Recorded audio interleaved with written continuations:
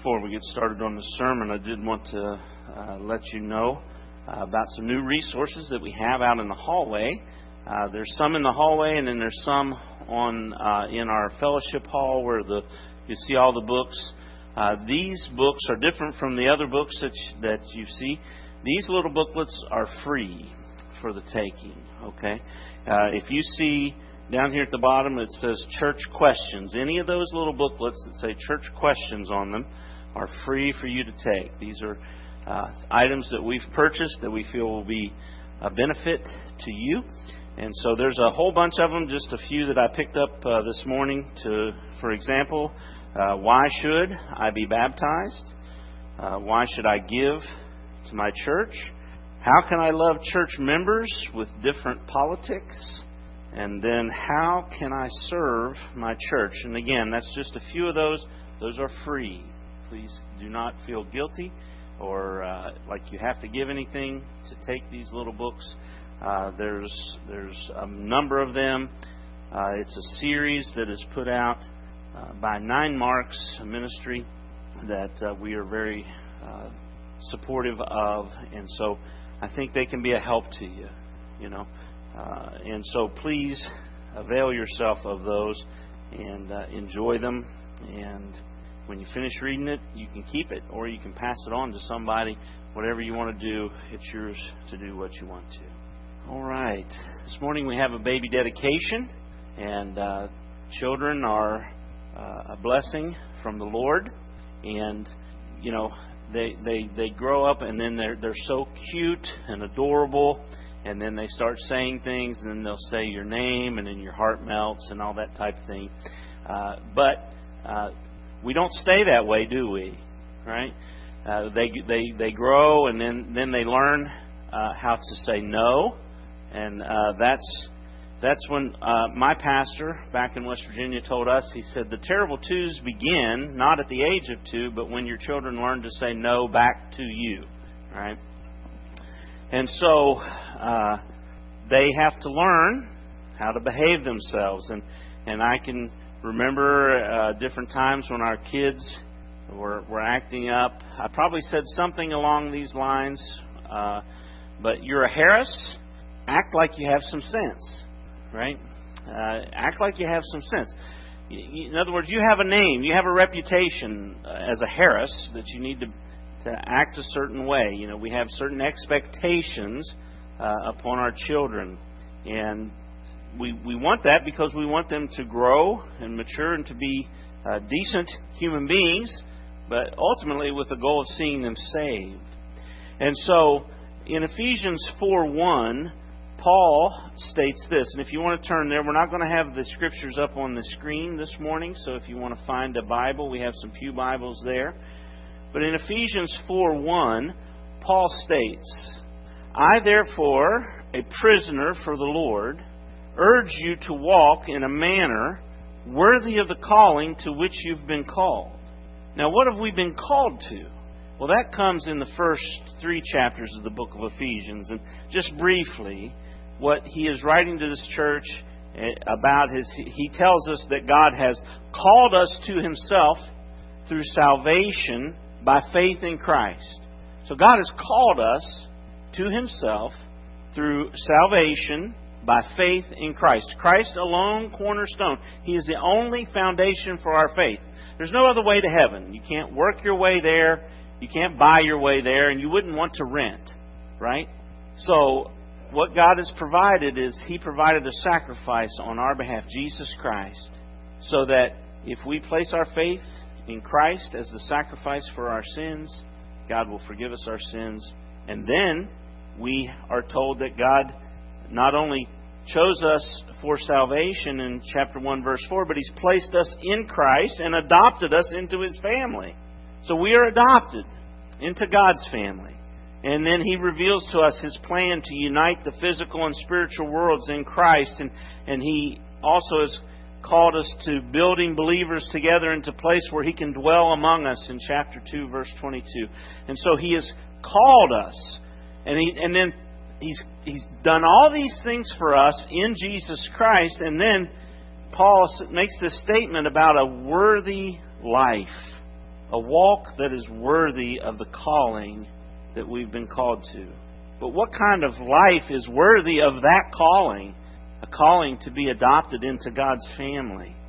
Well, because of all that God has done for us in choosing us for salvation, placing us in Christ, adopting us as sons, revealing His plans to us, and building believers together into a dwelling place for Himself, we find that we should strive together to be today what we one day will be in Christ. We should strive together to be today what we one day will be in Christ. What does that mean? Well, I can remember, I couldn't wait growing up to play football. You know, I'd watched football on TV, and they used to have these shows put together, and they had this guy that had this golden voice, you know, and he would talk, and he'd say, "On the frozen tundras, the teams gathered together," and then they'd play this music in the background, dramatic music, and then they'd show these guys just smearing one another, and it was just like, oh, I can't wait. And so I remember as a 7th grader going out and trying out for the team and putting on those pads for the first time and getting the helmet on and that type of thing. And man, I was a football player, but I didn't know what in the world I was doing. Right? I can remember even as a 7th grader. Now we were 7th through 9th grade, and I remember practicing and learning, and you know, so we grow. Right? You get better, you practice, and you get better. And I remember the first game ever, one of the 9th graders couldn't play. He had to be out of town for some reason. And so I was the backup linebacker on defense. And I'm so jacked up, you know. And I get out there, 7th grader, the first play happens, and I'm running, and then there's a tackle. And I get up, and I'm like, I can't find my mouthpiece. And I'm like, where's my mouthpiece? Where's my mouthpiece? And I go up to my cousin who was a 9th grader, and I said, Terry, where's my mouthpiece? And he just looks at me, and he just walks away. And I'm like, and then I look, and it's hanging down from my face mask. And, you know, I was so excited, I just couldn't grasp everything that was going on. And so all that excitement, I was not the football player on day one that I would one day be years later, because there was a lot of growth that had to happen. And it's the same way when God adopts us into His family. We are newborns in the family of God. And we have to learn to be like Jesus, to be like God. We have to grow. And so, because of that, God wants us to walk in a way. He wants us to walk as mature Christians. So we want to strive together to be today what we one day will be in Jesus Christ, because there's going to come a day when we're called to God Himself, and this struggle and fight with sin on this earth will be over, and we'll be given new bodies, and we'll dwell with Him in eternity. That'll be our glorification, and what a wonderful day that will be. But until then, we are to try to attain that down here. Now, we're not trying to attain that for our salvation. We're saved by faith alone in Christ alone. Let me be clear. You don't work for your salvation. You can't earn it. Okay? But once we're adopted into God's family, He wants us to become more like Him. So, Paul talks about this worthy walk. And we're going to cover a ton of scriptures today. And as a result of that, I've given you an outline up here. You can write that down. You can snap a picture of it on your phone. Don't ever take what I say for granted, or to be true without challenge. We're not going to be able to dive into individual scriptures this morning, so I'm going to encourage you, go home and read the book of Ephesians. Read chapters 4 and 5 in particular that we're going to be covering today, because we're going to hit the main points, because 5 times in this passage, Paul talks about our walk, our manner of life. And we're going to hit on those, and then there's sub-points underneath that I'm just going to tell you what it says, and you're going to have to go and you're going to have to say, well, now, is what Pastor said really right? And that's okay. Truth doesn't fear a challenge. Okay? So, God's Word's what's important. Follow God's Word. Follow what I say as long as it matches with God's Word. So, let's look together today at what a worthy walk looks like. First of all, we're going to see that a worthy walk strives together for unity as we mature into Christ's likeness. A worthy walk strives together for unity as we mature into Christ's likeness. Ephesians 4, verses 1 through 3. Paul says, I therefore, a prisoner for the Lord, urge you. Now, in English, we don't have a plural for you. In Texas, we do. It's called y'all. Okay? But since the rest of the world doesn't necessarily understand Texan, they just put you in there. But I'm going to say y'all this morning as we're reading this passage when it's talking about the plural, because I think it's important that we understand this is a team effort. It's not an individual. It's a team effort. So I, therefore, a prisoner for the Lord, urge y'all to walk in a manner worthy of the calling to which y'all have been called, with all humility and gentleness, with patience, bearing with one another in love, eager to maintain the unity of the Spirit in the bond of peace. Now jump down to verse 13, because we're to strive together in unity as we mature. Ephesians 4:13, until we all attain to the unity of the faith and of the knowledge of the Son of God, to mature manhood, to the measure of the stature of the fullness of Christ.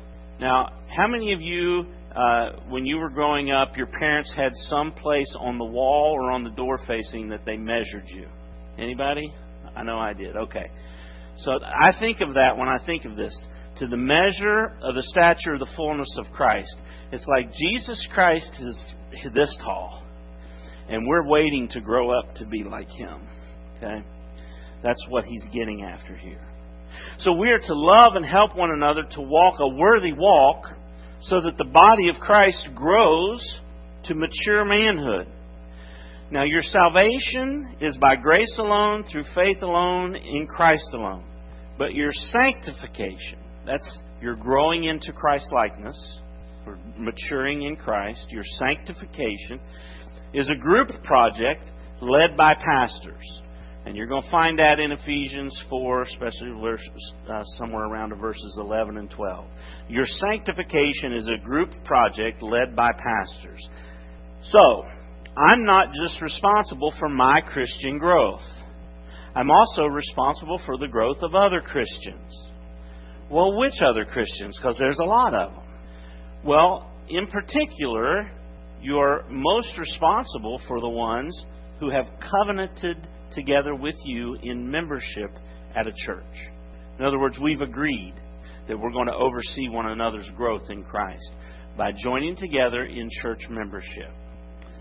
You may work with a Christian that goes to another church and you can help them and you can counsel them and that type of thing, but as far as authority goes, they've submitted themselves to a different set of people and a different group. And so there's only so far you can go in their lives as far as helping them to grow and to maybe perhaps rebuke them if they're walking in a way that doesn't honor Christ. Versus if you're in a church and you have membership in a church, you can take it to the point where you say, hey, look, you're not walking in the way that you should, and we're no longer going to consider you a member of Faith Baptist Church. Okay, so that responsibility comes to those who have covenanted together. So, the question that I ask you this morning is, who are you helping to grow in their faith? Because it's a group project. Who are you helping to grow in their faith? And then have you committed to a church in covenant membership, submitting to the leadership of the pastors and taking responsibility for the growth of the other members and accepting their help in your growth? We have to strive together to be to get today what we one day will be in Christ. We need one another. So a worthy walk strives together for unity as we mature. But a worthy walk also strives together to imitate God. Look at Ephesians 4, verse 17. And this continues through chapter 5, verse 1. Again, we're going to hit the highlights here. But Ephesians 4:17. Now this I say and testify in the Lord, that you must no longer walk as the Gentiles do in the futility of their minds. Now when he uses the word Gentiles here, he's talking about unsaved people. Okay, people who are not following Christ. You used to be one of those people. You walked and you learned their ways in rebellion to God. You can't walk that way anymore. You can't walk like the Gentiles do. And he emphasizes that in verse 20. He says, that's not the way you learned Christ. He describes how the Gentiles walk, and he says, that's not the way you learned Jesus Christ. And he goes down verse 22, Ephesians 4:22. He says, we are to put off your old self, which belongs to your former manner of life, and is corrupt through deceitful desires. So we're to repent of that. We're to put that off. Verse 23, and to be renewed in the spirit of your minds, and to put on the new self, created after the likeness of God, in true righteousness and holiness. Okay? Now there comes a time when you have kids, and it happens from day one, right? But as they grow, they're like, they kind of look like Dad more than they do Mom, right? Or I can see a little bit of Dad, but they look mostly like Mom, and that type of thing. There's a likeness there. There's like, which one do they favor in their looks? Okay? Here's what happens. When we're born again, we're given new life in Christ. The Holy Spirit indwells us. And He says that we are given a new self that is created in the likeness of God. Now, what does God look like? Well, true righteousness and holiness. Righteous deeds and holiness. That's what God looks like. That's what the new self looks like. And so He says in Ephesians 5:1, therefore, be imitators of God as beloved children. Be imitators of God. So, once you trust Christ as your Savior, you're given the Holy Spirit, you're born again, and then we spend our time saying, I'm going to put off my old self and the things and the habits that I learned and the ways that I learned that were rebellious against God, and I'm going to put on the new self created after the image of God. And I'm going to be an imitator of God as His child. We learn a lot by imitating our parents, don't we? I can remember my dad driving the truck, and it was a stick shift, and it was actually on the column. And I can remember sitting there, and I'm watching him, and I start putting my feet on the clutch and the gas and everything. And then my dad notices he's doing that, and then my dad starts, janking around with his feet like he's dancing a jig. But we learn from our parents. And so we learn most by imitation. And so that's what he's saying here. We need to imitate God. Now, here's the thing. I can remember, not just once, unfortunately, but I can remember particularly one time we're driving down the road. Courtney's in her car seat in the back. Kim and I are sitting up front, and she's back there. And then she says something, and I don't like what she said. And I said, don't say that. And Kim says, you say that. So we learn from our parents, and it ain't all good, right? So this is a challenge. We dedicated the child, Jesse and Mandy. One of the things, the best things you can do for your children is you imitate God. You imitate Christ. And they see that, and they imitate. But the problem is we're faulty. And there'll be times we have to apologize to our children. Now, that's from a family point of view, but your kids learn what's most important in your life by watching you, not so much listening. Because it's not one of those things where you can say, do as I say, not as I do. They're going to see what you do. What's the most important thing in your life? Is it your spouse? Well, your spouse is important. Is your spouse more important than God? Is work the most important thing in your life? Some of you may struggle with putting your children first. And look, it's good to love your children, but you don't love your children more than you do God. Right? We get things out of balance, out of whack. We love God first, and that love then flows down through the rest of our lives. Is God the most important thing in your life? Your children can tell, parents. But those of us who don't have kids, or our kids are grown up and they've moved out, or that type of thing, we're supposed to be following Christ. But we can't always tell if we're doing that right. Just like when Courtney said something and I said, well, that sounds terrible. Don't say that. And then my wife says, well, she learned it from you, right? That's where the church comes in and says, hey, I noticed you saying something or doing something. Be careful. Okay, so as God's child, we need to imitate Him. We're told some of what that looks like in verses 25 through 32. I'm just going to pop through these. Number one, you're to be truthful with others in your speech. Verse 25.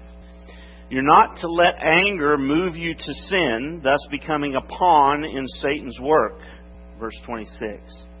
You see, God shows anger, but He never sins. We need to exhibit that same self-control. I've found the best way for me is just don't get angry. Right? Try to find a way to process that anger that is in a righteous way.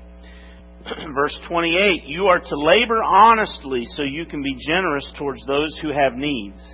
And it talks about the thief, let the thief who stole steal no more, but let him labor with his hands that he may be able to give. It's not just people who stole in the past that have to be generous with what they have. We're all to be generous because that's God's characteristic. He's generous to the evil and the good, we're told. So that's verse 28. Your speech is to be gracious and beneficial for others' growth in Christ's likeness. That's verse 29. What we say should be gracious and beneficial. And then in verse 32, you are to be kind, compassionate, and forgiving of others. And man, that just sounds great, doesn't it? I remember Courtney learning in Christian school when she was little. And be ye kind one to another, tender-hearted, forgiving one another, even as God in Christ's sake has forgiven you. Do. Let's sing it again and then again, right? And man, that sounds beautiful. But what does forgiveness mean? If you have to forgive somebody, they hurt you. They wronged you. That's what that means. Now it doesn't sound so beautiful. We love forgiveness when it's towards us, right? When somebody else is forgiving us. But boy, when we have to forgive others when they've wronged us, that's harder. But that's God. And that's what He did do for us in Christ. Imitate Him. Be truthful. Don't let your anger move you to sin. Be generous to others. Let your speech be gracious and building up of others, not snarky and tearing down people. You're to be kind, compassionate, and forgiving of others. We must strive together to be today what we one day will be in Christ. A worthy walk strives together to imitate God. But then also a worthy walk strives together to love sacrificially like Jesus Christ loved us, Ephesians 5 verse 2. And walk in love as Christ loved us and gave Himself up for us, a fragrant offering and sacrifice to God. We too should live our lives as an offering to God for His purposes. And in this context, God's purpose is for His people to mature in their knowledge of Jesus Christ. That's the context, right? We're all supposed to be maturing and growing into the image of Christ. God's purpose for His people is to mature. So we are to sacrificially spend our time, our talents and abilities, and our treasure on making disciples. Matthew 20, verses 25 through 28, the disciples were arguing about who was the greatest, right? I mean, we always compare ourselves to one another. And they're saying, hey, Jesus, which one of us is the best? Which one of us gets to sit at your right hand in your kingdom? And He called them to Himself, Matthew 20, 25 through 28. He called them to Himself and He said, you know that the rulers of the Gentiles lord it over them, and their great ones exercise authority over them. There's a hierarchy. And He says this, it shall not be so among you. But whoever would be great among you must be your servant. You want to be great in God's kingdom? Serve other people like a servant would. And then He says, and whoever would be first. You want to be number one in God's kingdom? Be a slave to others. In other words, totally put off your rights in order to serve others. Die to yourself and serve others. And He says, and then He gives Himself as an example. Even as the Son of Man came not to be served, but to serve, and to give His life as a ransom for many. Compare yourself to Christ, because Christ was worthy of being served. He's God in the flesh. He deserves to be worshipped, adored, given everything. And He came down here and He didn't take any of that. He served others. He is our example. So a worthy walk strives together to love others sacrificially like Christ did. We're to live our lives as living sacrifices, and we will be fragrant offerings and sacrifices to God with our lives. You ever get out of the car and somebody in your neighborhood is smoking some meat or grilling, and you're just like, oh, that smells good. Let your life be a life of service where you serve others. So a worthy walk strives together to love others sacrificially like Christ did. And then, number 4, a worthy walk also strives together for holiness in word and deed. Look at Ephesians 5 now, verses 8 through 10. And again, we have this plural you, so I'm going to say y'all. But Ephesians 5, verses 8 through 10. For at one time y'all were darkness, but now you are light in the Lord. Walk as children of light, for the fruit of light is found in all that is good and right and true. And try to discern what is pleasing to the Lord. God is the light, and it denotes holiness, right? When you have light, it exposes darkness. You ever have one of those times when you put a new light in a room, and when you put it in, it's brighter than the old light that you had, and you look over in the corner and there's some cobwebs, and maybe you see some cracks in the ceiling that you didn't see before? Light exposes the defects, if you will. Well, God is light, and in Him is no darkness at all, the Apostle John talks about. In other words, He's holy, and so we are His children. So God is light, and it denotes holiness. And we see it in the surrounding verses. If you go up to verse 3 and verses 5 and 6, we see that we should refrain from sexual immorality and impurity and covetousness, desiring other people's stuff, trying to keep up with the Joneses. You should refrain from those things. And I'm going to let you dig into what you think that's about. But it's pretty easy with sexual immorality and impurity, right? We see that around us all the time, on the television, on the internet. So we are to refrain from that. We're to refrain from a life of desiring what everybody else has and accumulating things for ourselves. And then it says your speech is to be thankful instead of crude and foolish. It means you're going to have to walk away when people are talking filthy at work and they're telling crude jokes. Just walk away. Don't laugh. Don't be a part of that. Your speech is to be gracious and thankful to the Lord for what He's provided for you. And then you, as a light of righteousness, are to gently expose works of darkness. That's chapter 5, verse 11. We're to expose sinful things, but do so in a gentle and kind way. You're not supposed to be that mean zealot at work who's always condemning people, but at the same time we stand for righteousness. And so this is where you must be willing to listen to your fellow church members when they gently warn or correct you. We don't always see when we're on a dangerous path, or notice when our speech is crude and foolish instead of thankful. So we need others to be light that shines on us and exposes any works of darkness in our lives. Listen, when somebody corrects you, usually it's because they love you. Because quite honestly, it's easier not to say anything, right? Preserve the relationship. But if somebody loves you, they'll speak into your life. So we must strive together to be today what we one day will be in Christ. A worthy walk strives together for holiness in word and in deed. And then finally, a worthy walk strives together to make the best use of your time. Look at chapter 5, verse 15. He says, look carefully how y'all walk, not as unwise, but as wise, making the best use of the time, because the days are evil. Now, real quickly, and again, you have to look these up, but we make the best use of our time by discerning the Lord's will together. Chapter 5, verse 16. Is this right or wrong for me to participate in this? What do you think? We talk to one another. We discern what is good and pleasing to the Lord. Verse 19.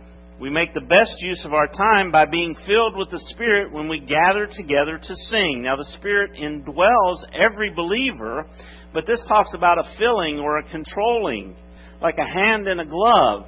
And so, he says, be filled by the Spirit, and it happens when we gather together as a church. In particular, when we're singing about God.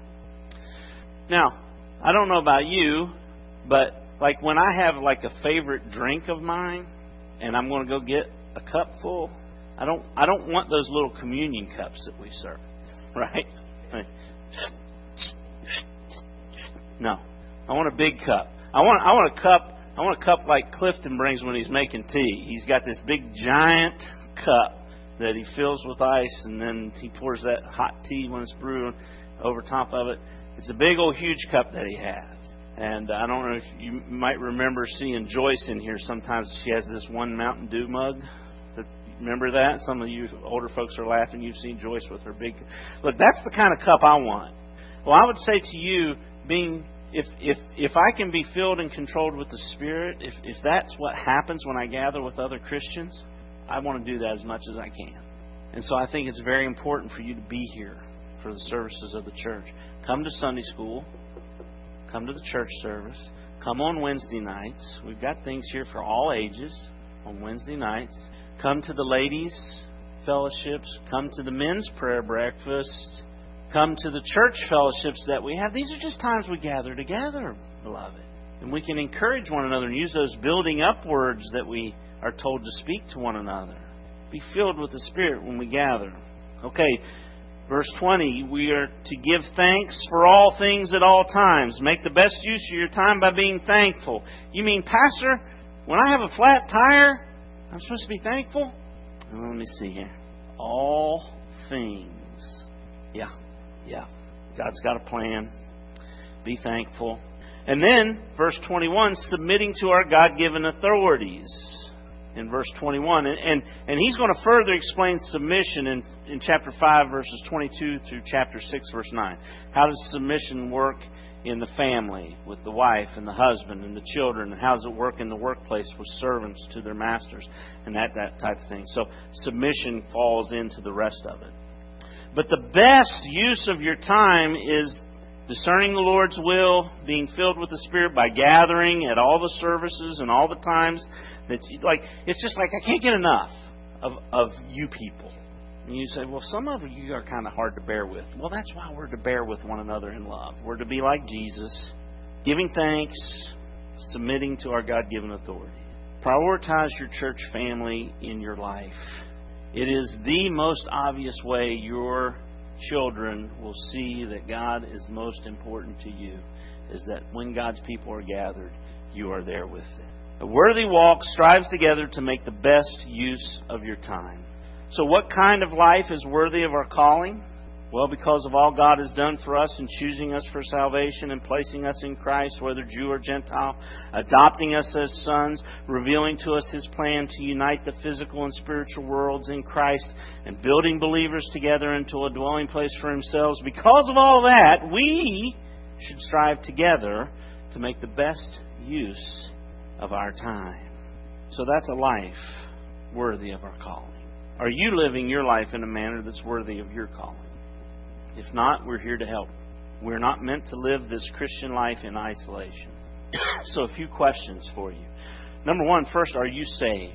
If you've never trusted Jesus Christ as your Savior, you've never repented of your sin, about the old self, put Him off and put on Christ, that's what you need to do.